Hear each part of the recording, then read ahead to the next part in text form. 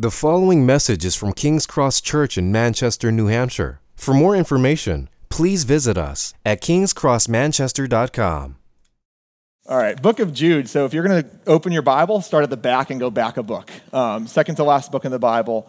It is a short book. We're going to cram through the whole thing as fast as possible. But we are going to discuss most of it quickly, but most of it. Let's just open with a word of prayer since Jacob was kindly prayed for to preach. I'll pray for myself. I'm just joking. But dear Lord, thank you so much for bringing us here this morning. We thank you so much for your word and what it means to us. We thank you so much for the truth that you've instilled in our hearts through your Spirit. Lord, through the application of your holy word to our lives, we pray that you'd change us this morning. Lord, that the distractions that are imminent and that are around us would be removed. Lord, the thoughts that we are brought into here this morning would be laid aside so we can just focus on what you have to say to us. We pray these things in your holy and precious name. Amen. I'm going to start just by saying I am really grateful for the music this morning. There were several times that I was able to just be reminded of the passage that we're going to step into because of the songs that Bill picked out. And there's a lot of work that goes into the music here at church, and I'm very grateful for the leadership that he provides on that and what everybody does up here. It was a blessing to me already. You have the disadvantage of not having read the book yet this morning, but it was a blessing for me to be reminded as we were singing this morning of some of the things that we're going to talk about. This is not a Christmas sermon. Christmas is over, so get over it.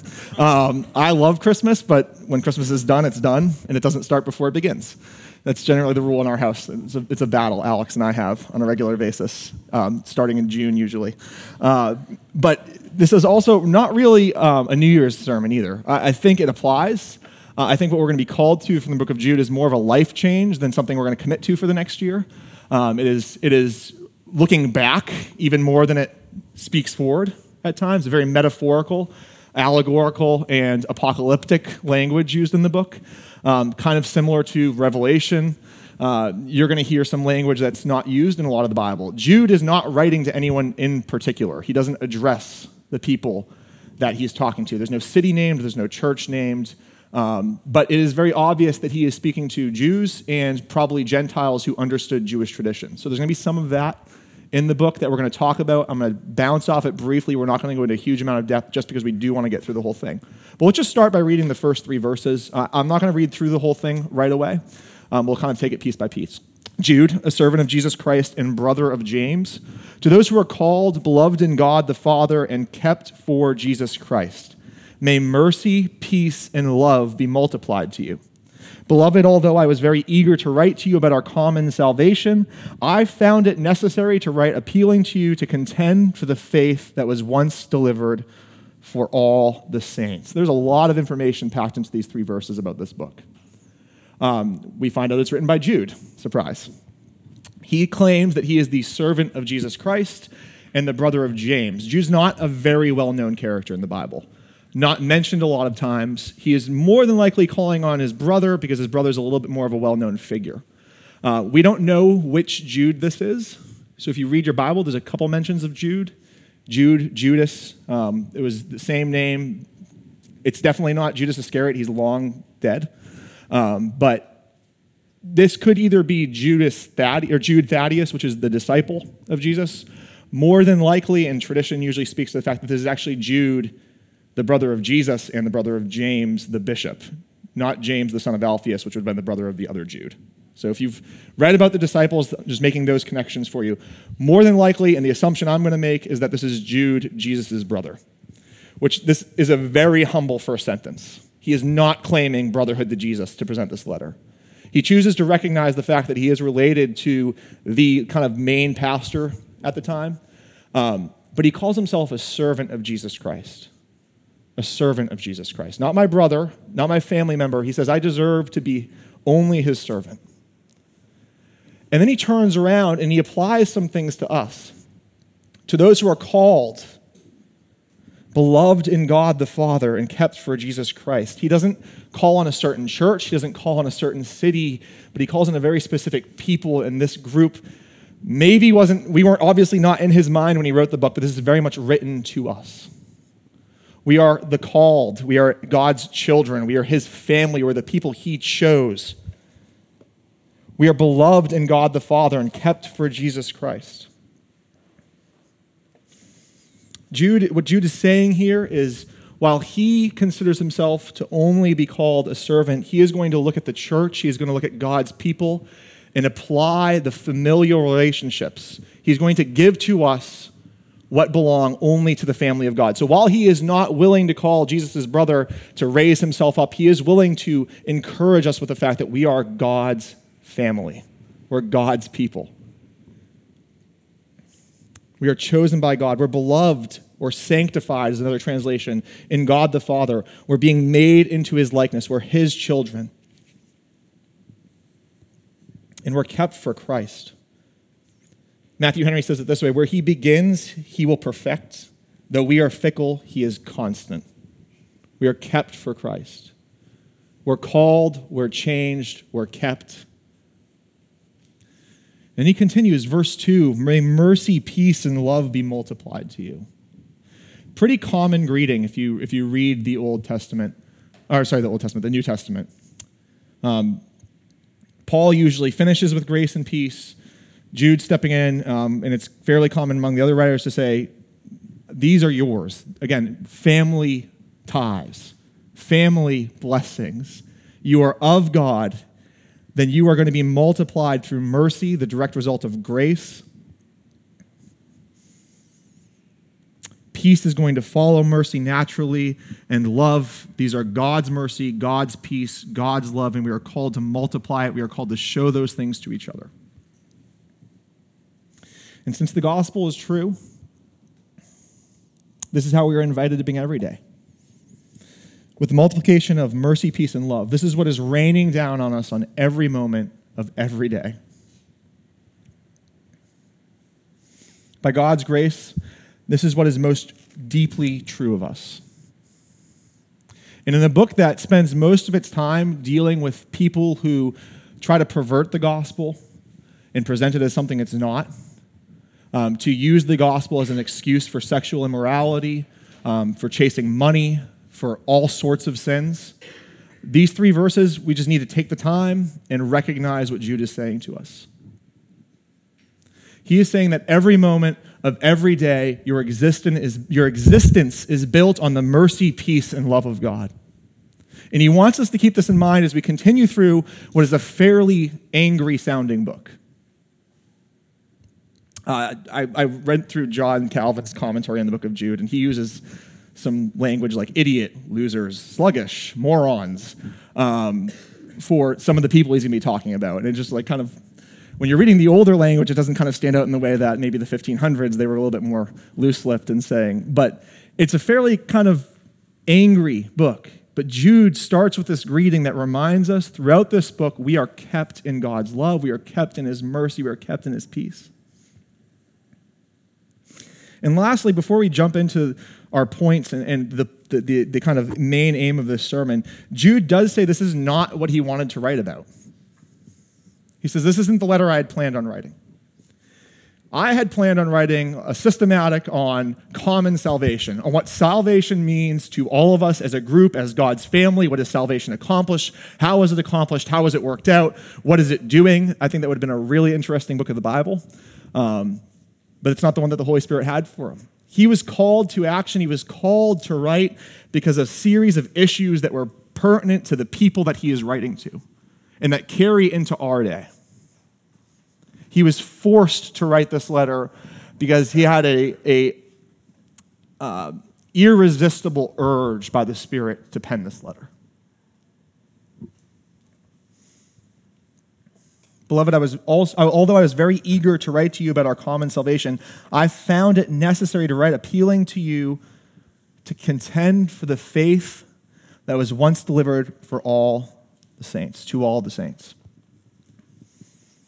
And so we step into this book where he is going to give us three things. He's going to give us a cause for concern, he's going to give us a call to persevere, and he's going to bring us to a confident conclusion. It's a confusing book, so I alliterated that.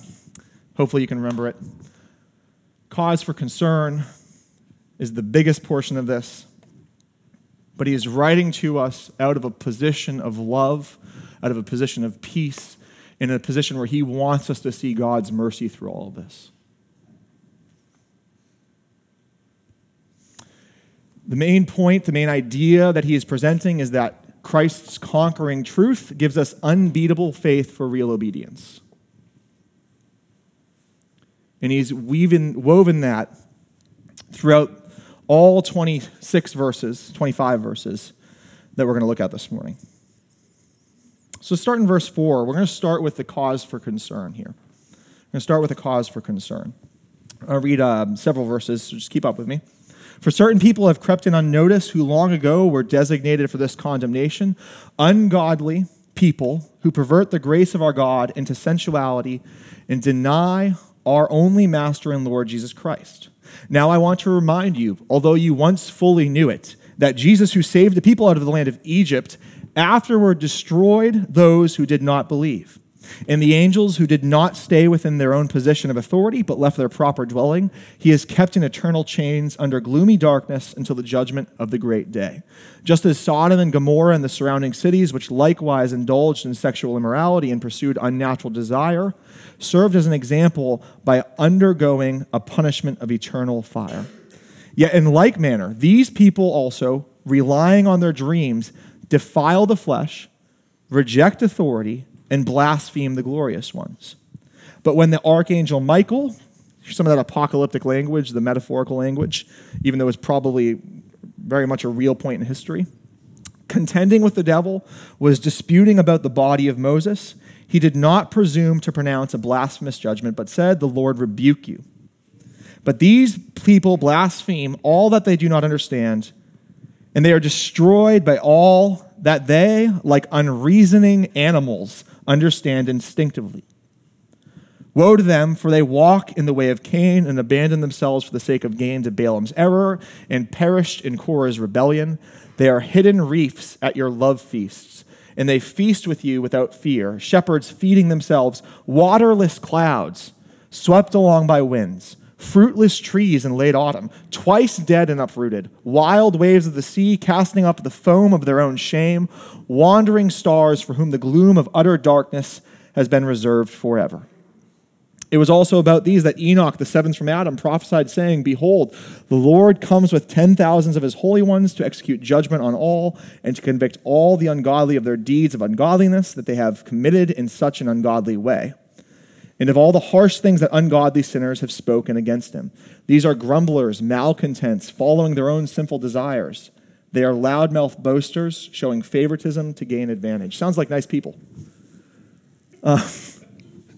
These are people that are invading the church. You can kind of see where Jude's urgency is coming from. You start this massive work on the salvation that God has provided to us, and you're forced to write a letter about these jerks. But it was important to him. And I hope you can go through that passage and realize it's carrying over today. These aren't teachers, these aren't false teachers that are gone from among us. They haven't been wiped off the face of the earth. They exist. Let's look at just the very first portions of these verses that we just read, starting in verse 4, and really dig into how he's describing them.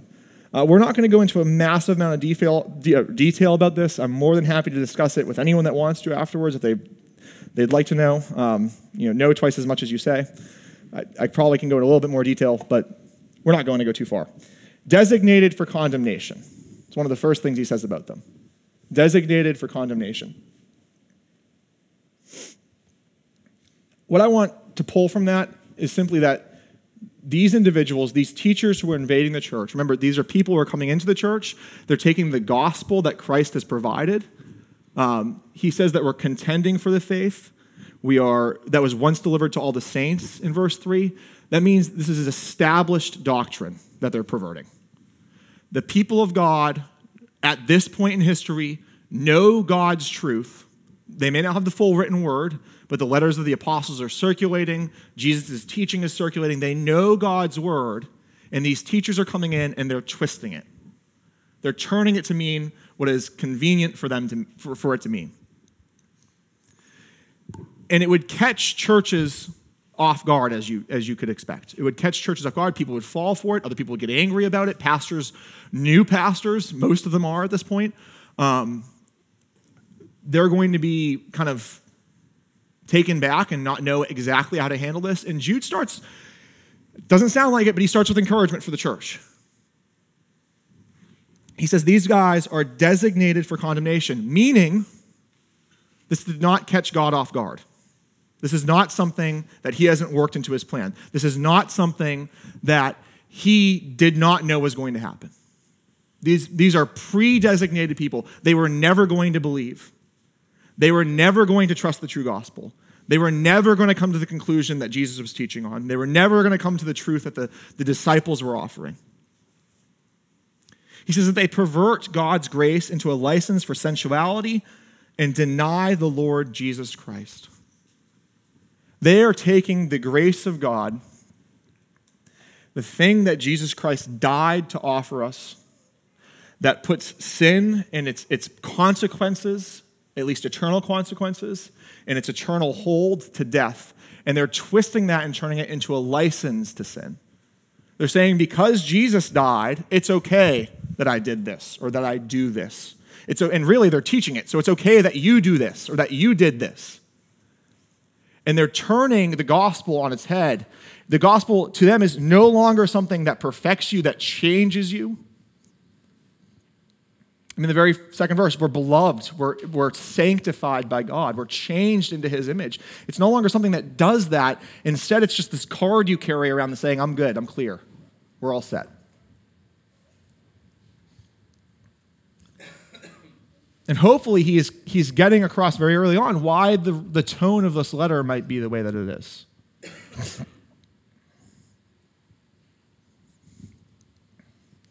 They twist the free forgiveness of sin into an excuse to live however they want. And they try to bring other people into that with them. R.C. Sproul said it this way: sin is cosmic treason. It's a treason against the perfectly pure sovereign. It is an act of supreme ingratitude towards the one whom we owe everything, to the one who has given us life itself. And they take it and they twist it to be something completely opposite from what Jesus Christ intended it to be. Verse 5 is a little bit of a push here. I want to remind you, although you once fully knew it, that Jesus, who saved a people out of the land of Egypt, afterward destroyed those who did not believe. What he's saying is the people that these teachers are speaking to had once been assured of the salvation and the freedom offered through Christ, and these teachers have somehow successfully swayed their confidence in that. And he says, furthermore, I want to remind you that these people in the past, the same Christ who is gracious and loving, who saved a people out of the land of Egypt, who called that people to himself, afterward destroyed the ones that did not believe. That means the same gracious, loving God is also holy and just and has a standard by which he judges. It is not the case that he just willy-nilly throws his love around and we get to do whatever we want to with it. But instead, he's reminding them that, yes, all of those things are 100% true about me, but you cannot just take this and mean it, or take it to mean something completely different than what I've thrown out to you. They understood the teaching of Christ. They understood that he died to change them, to do things for them that they could have never accomplished for themselves, to bring them to truths that they could have never realized, to live a way that they could have never lived. And then they have people sneaking in. You have people sneaking in and saying that, well, it actually means kind of do whatever you want. That's not what Christ intended. That's not what he said. That's not what these verses or the disciples that he sent out, the apostles that are writing, that's not what they're saying. And frankly, these are not people who believe the gospel. Jude offers a reminder, and that reminder is basically that we are not to glory carelessly in God's grace, but to remember that he is a holy God whom we should also fear, and he has a law that we should obey. In the words of Calvin, the contempt of God's grace will not go unpunished. It's a little bit of a dark letter. We're not going to stay here, I promise. It gets a little brighter. But he does offer 3 examples to back this up. And it's important that we kind of look at these. Verse 5, he freed the Israelites, and some of the freed Israelites became punished Israelites. These people saw miracles. They had bread and quail provided daily. They saw God work in ways that were astounding.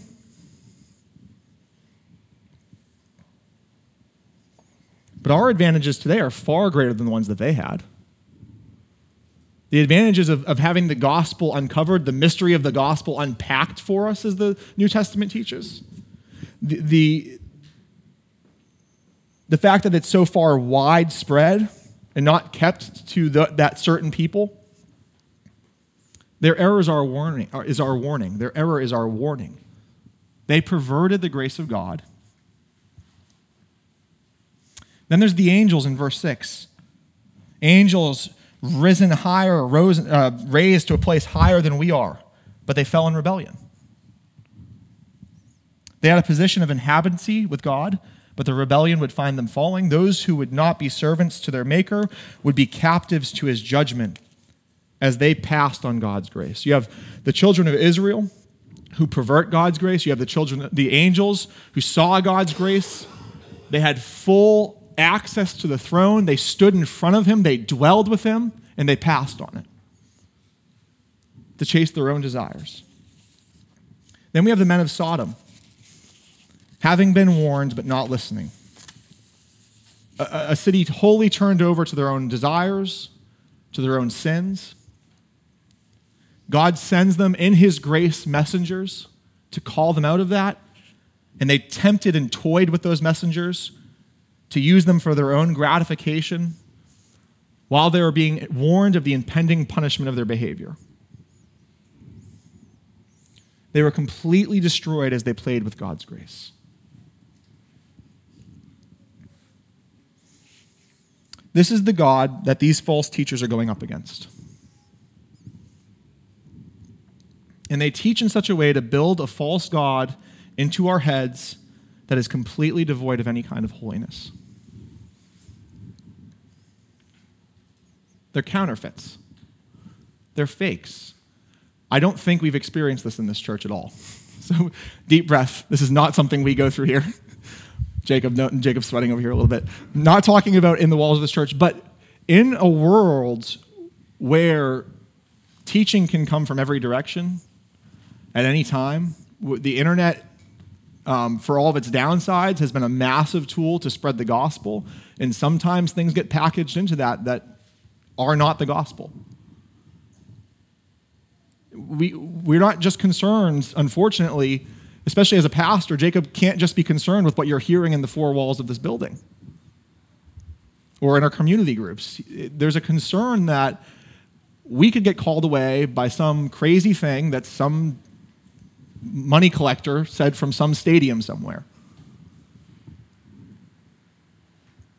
Counterfeits. The whole entire New Testament, starting with Jesus' teaching, is packed with images of birds invading trees and mustard bushes growing into the size of a tree that shouldn't, because there's things in there that don't necessarily get.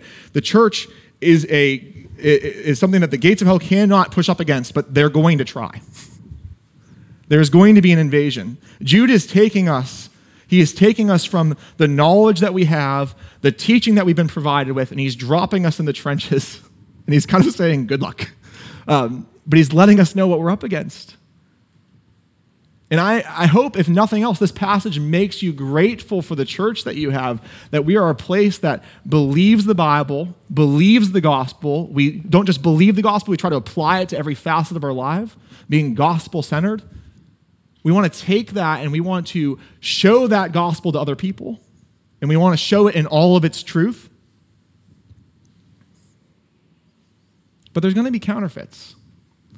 Kind of a big classic rock fan. I just don't know why or how I fell into it, because my parents aren't really huge music people, but love classic rock. Kind of a fan of Greta Van Fleet. Hopefully some of you are familiar with who that is. They're pretty good, fairly new bands, but they're really just a counterfeit of Led Zeppelin, if we're being honest. They just pretend to be something that they're not, something that's way better. I'm 30 now, so I get to play the old person, play on the side of the old people. Greta Van Fleet will never be as good as Led Zeppelin. period. But they sound like them, they act like them, they play like them. By the way, I'm not saying I like them as the standard for holiness, since that's what the sermon is about today. I just happen to like the way they sound when they play instruments. But they're not as much as a counterfeit to, say, Nickelback, who pretends to be a rock band in general. There's degrees of these things. But we are going to come into contact with counterfeits. And Jude, in a fairly harsh way, with fairly tricky language, is just saying you need to be aware. This sermon was not written for anyone in this building right now. But we have to be warned. We have to be aware. It is the gospel. It is God's grace that warns us of these falsehoods. Quickly, to finish this first point, he does give us a few other things here. First of all, just touch on what he said about Cain, Balaam, and Korah. We're not going to go into a lot of detail. If you're familiar with some of the Old Testament, so Cain kills his brother, starts a city that is built on violence and sexual immorality. Balaam was called to curse the children of Israel. God made his donkey talk to him, and then he blessed the children of Israel, but then he led the children of Israel into sexual immorality and idolatry. And then Korah wanted to increase his position in Moses' camp, rose up against Moses. The whole entire earth opened up and swallowed him and every one of his followers. That's the 20-second version of these three stories. But in each of these stories, all three of these were not satisfied with the position that they held, and they greedily sought after a higher position. And he's comparing these teachers, he's comparing these actions to using the gospel for your own gain. And that is the intention of these teachers. We're not just saying that everyone that we disagree with is a heretic. We're not just saying that everyone that we disagree with is a false teacher. We're not saying that everyone who makes a mistake in the pulpit is wrong, because I'd be in that group. What we are saying is that there are people who very obviously use the gospel for their own personal gain. And that is who Jude is talking about. We live in a day, and again, in an age where the internet provides some of these things to us. We hear stories of pastors buying their family members $200,000 Lamborghinis. We hear about sexual infidelity in churches on a regular basis now. We hear about misappropriation of funds. You have like Dateline and 60 Minutes that do those things all the time. Church after church after church after church falling into these things. And then you go to your crazy family member's house and they have their book on their table. That's when you steal the book, put it in your purse or bag, and just walk out of the building. You're doing them good. I'm just joking. Don't do that. Where is the gospel in all of this, though? Before we move on to the second point, let's just find the gospel in the first point very quickly here. Look at verse 5. It's a reminder, although you once fully knew it, that Jesus, who saved a people out of the land of Egypt. This holy Jesus who issues justice is the same Jesus who saves his people from their own destruction. Jude is showing us the photo negative of the gospel. He's giving us a dark and vivid picture of those who distort the gospel, the grace of the gospel, to accommodate their own sin. It shows us that false teaching smuggles death into the church, but the gospel of God brings life. And he hammers away at the truth that Christ's conquering truth gives us unbeatable faith for real obedience. These people exist. We have to be aware of them. We have to be able to contend. And so he gives us a call to persevere. Very quickly, verse 17 through 23. But you remember, beloved, the predictions of the apostles of our Lord Jesus Christ. They said to you, in the last time there will be scoffers, following their own ungodly passions. It is these who cause divisions, worldly people devoid of the Spirit. But you, beloved, building yourselves up in the most holy faith and praying in the Holy Spirit, keep yourselves in the love of God, waiting for the mercy of our Lord Jesus Christ that leads to eternal life. Have mercy on those who doubt. Save others by snatching them out of the fire. To others show mercy with fear, hating even the garment stained by sin. We have a call to persevere. The existence and actions of these teachers have been predicted, and we have been forewarned. The accomplishment of this prophecy is a confirmation of our faith, though. Don't let it scare you. Don't let the idea that these people exist, that there are going to be people who take something as great as the gospel and try to turn it into something that it's not. It is a confirmation of our faith, not something that should shake and unsettle it. If you are reading the Bible, if you are accepting its truth, if you are reading it for what it says, and then you are seeing people who take it and twist it, it is a confirmation of your faith. That's how Jude means it. Remember, beloved, the predictions of the apostles of our Lord Jesus Christ. They said to you in the last time there will be scoffers following their own ungodly passions. It is these who cause divisions, worldly people devoid of the Spirit. But you, beloved, and he gives us very clear instruction here. We do not respond by bashing these people in the face for Jesus. We don't seek them out, just looking for people to disagree with or looking for arguments. We please do not just post their names on your Facebook page all the time. Our warfare is spiritual and not physical. And Jude points out some very key ways in which we wage this war. It is great to be a part of a battle in which a lot of the struggle and a lot of the fight can be done internally. That most often when I have a fight to do, it's with myself. And Jesus is fighting with me, on my side and against me sometimes. That I am not responsible to call out every single false teacher on earth and beat them in the face with my Bible. I am not responsible to hunt them down and tar and feather them. I am responsible to respond in the way that Jude outlines, and it's a lot easier, in my opinion, by the power of the Spirit to respond this way. Build yourselves up in the most holy faith. He's using an analogy of a building. This is the foundation. What he is literally saying is, just know your Bible. If you are going to earnestly contend for the faith that was once delivered, you should probably know and remember what was delivered to you. Know your Bible. Know your doctrine. Know why you believe, what you believe. And what opportunities we have for this. I mean, we spent 5 minutes at the beginning of the sermon talking about that. We are a church that loves to follow Jesus. We love to do that together. We love to learn about him. We love to read about him. We love to talk about him. We love to study him. We love to share him. We love to bless others with him. I think that if you're wondering, how do I do this? We can start with coming on Sunday. Step 1, done. Finding a missional community group. Hopefully step 2 is accomplished. If it's not, you should get that done. I think Adam, with Jacob's blessing, is going to present us a great opportunity to build up our faith, to earnestly contend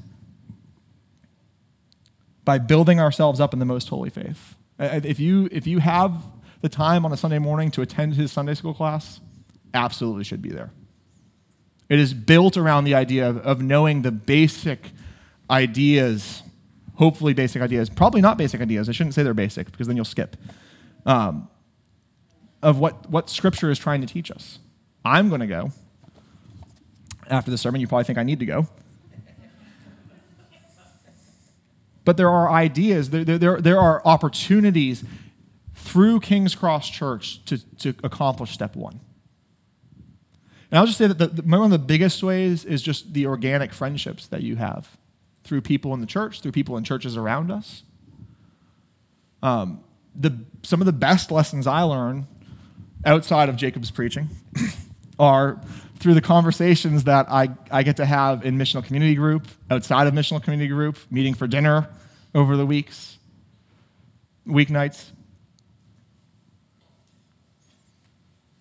But he says, build yourself up in the most holy faith. And he uses that word holy, calling in complete contrast what these counterfeits are saying about the gospel. Timothy says that we are to remember the things we've learned and that we've received, and we're to commit those to faithful men who are able to teach others also. And I'm grateful for a church that invests in that and puts time and effort into that we are not just wanting to be taught, but we're wanting to teach, we're wanting to share, we're wanting to commune, we're wanting to fellowship over the truth of God's word. Then he says, pray in the Holy Spirit. Pray in the Holy Spirit. What does that mean? Welcome the Spirit into your prayers. because you cannot properly pray without him. Romans teaches us that he's uttering groanings that we couldn't even fathom. This is harmony with the Spirit. It's a consistency in prayer. Prayer when we are praying, when we are prodded and prompted to. Not just as a checklist on our day-to-day. Not just 5 minutes we squeeze out in the morning to say that we did it. Although, if you're doing that, please keep doing it. But this is being led, this is being tuned to the Spirit for when to pray, what to pray, how to pray. Praying by his leading rather than your own agenda. And he says, keep yourselves in the love of God, waiting for the mercy of our Lord Jesus Christ that leads to eternal life. Keep yourself in the love of God is the main clause for 20 and 21. And we do that, and it is supported by building, praying, and waiting. How do we keep ourselves in the love of God? By building, praying, and waiting. We're building our knowledge, building our understanding, building our affection on Christ by knowing what he's saying to us, by welcoming the Spirit into our prayer, and by anxiously and hopefully awaiting the return of Christ. Waiting for the mercy of our Lord Jesus Christ that leads to eternal life. We keep ourselves in God's love by growing in the knowledge of God, growing in persistent prayer, and anticipating his return. And lastly here,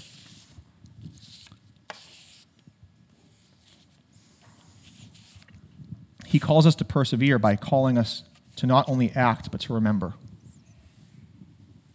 He said, this isn't just something I'm asking you to do out of the blue. This is something that I've consistently asked for, I've consistently accomplished. Jude is reminding us that Christ's saving work of redemption is not some one-off, disjointed event. Christ's death on the cross to accomplish your salvation was not just this unconnected, unmeaningful event where he just kind of decided one day to pop in and save everybody. Instead, his work is in redeeming his people. It is the climax of all of the works of God on behalf of his people, past, present, and future. The work that Christ accomplished on the cross fits into history perfectly. This is not a one-off event. Jude twice calls us to remember. He wants to remind us in verse 5, although we once fully knew it, that Jesus did save his people. And he wants us to remember that all the troubles, all the trials, all the battles that we're going to get into are predicted by the apostles of our Lord Jesus Christ.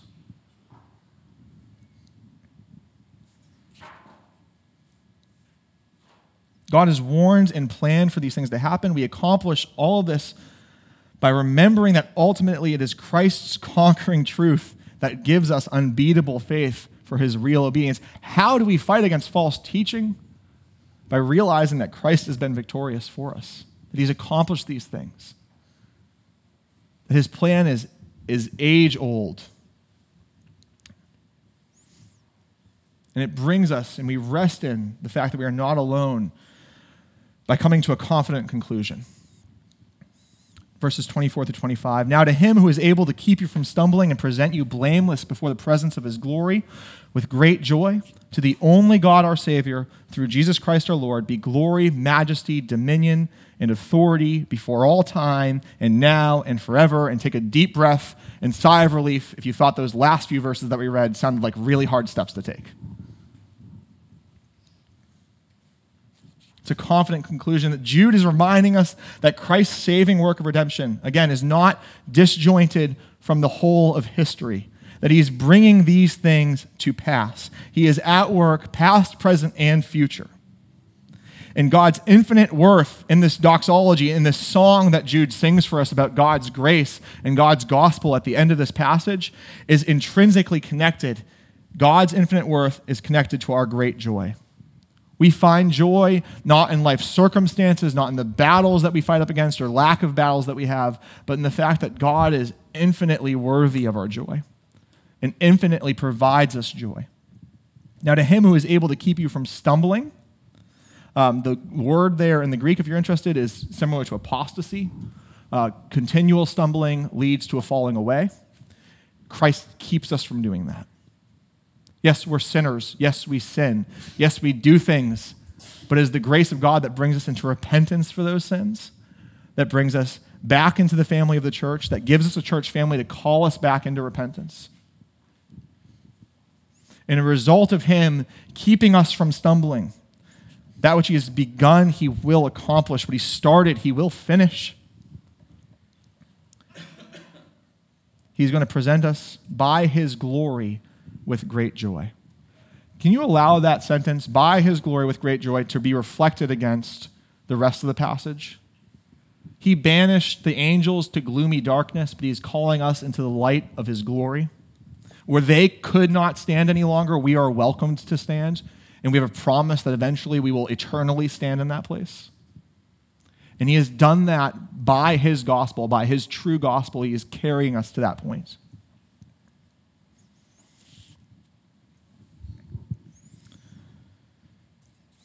To the only God, our Savior, through Jesus Christ our Lord.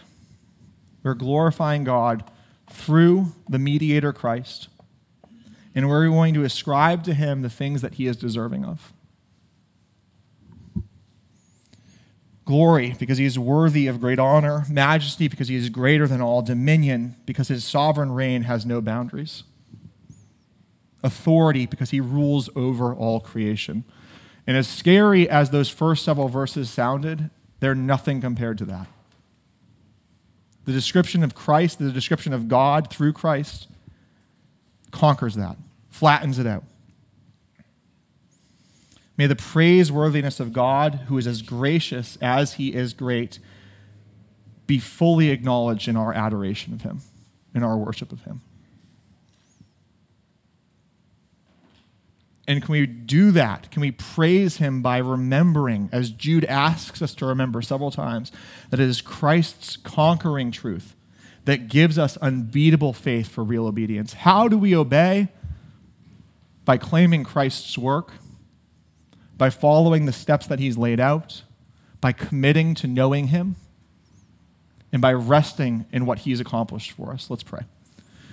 Gracious Father, we do thank you for the truth of your word. We thank you for the truth of this book. As confusing and hard to read as it might be, we thank you that you have drawn the gospel out of every corner of it, that you don't leave us in the darkness of confusion, but you promise by your Spirit, through the work of your Son, through the calling that you've had on us, to bring us to full realization of all that you have provided, Lord, that one day we will stand before your throne ascribing these things to you, giving to you and pushing to you the true gospel that you have preached to us. We thank you for your work and what you've done in our hearts. We pray that you continue to do these things the rest of the service. In your name, amen. Thank you for listening to this message from King's Cross Church in Manchester, New Hampshire. Please feel free to share or distribute this content, but do not charge for it or alter the content in any way without permission. King's Cross Church exists to treasure, proclaim, and grow in the gospel of Jesus Christ. To find out more about King's Cross Church, please visit us at kingscrossmanchester.com.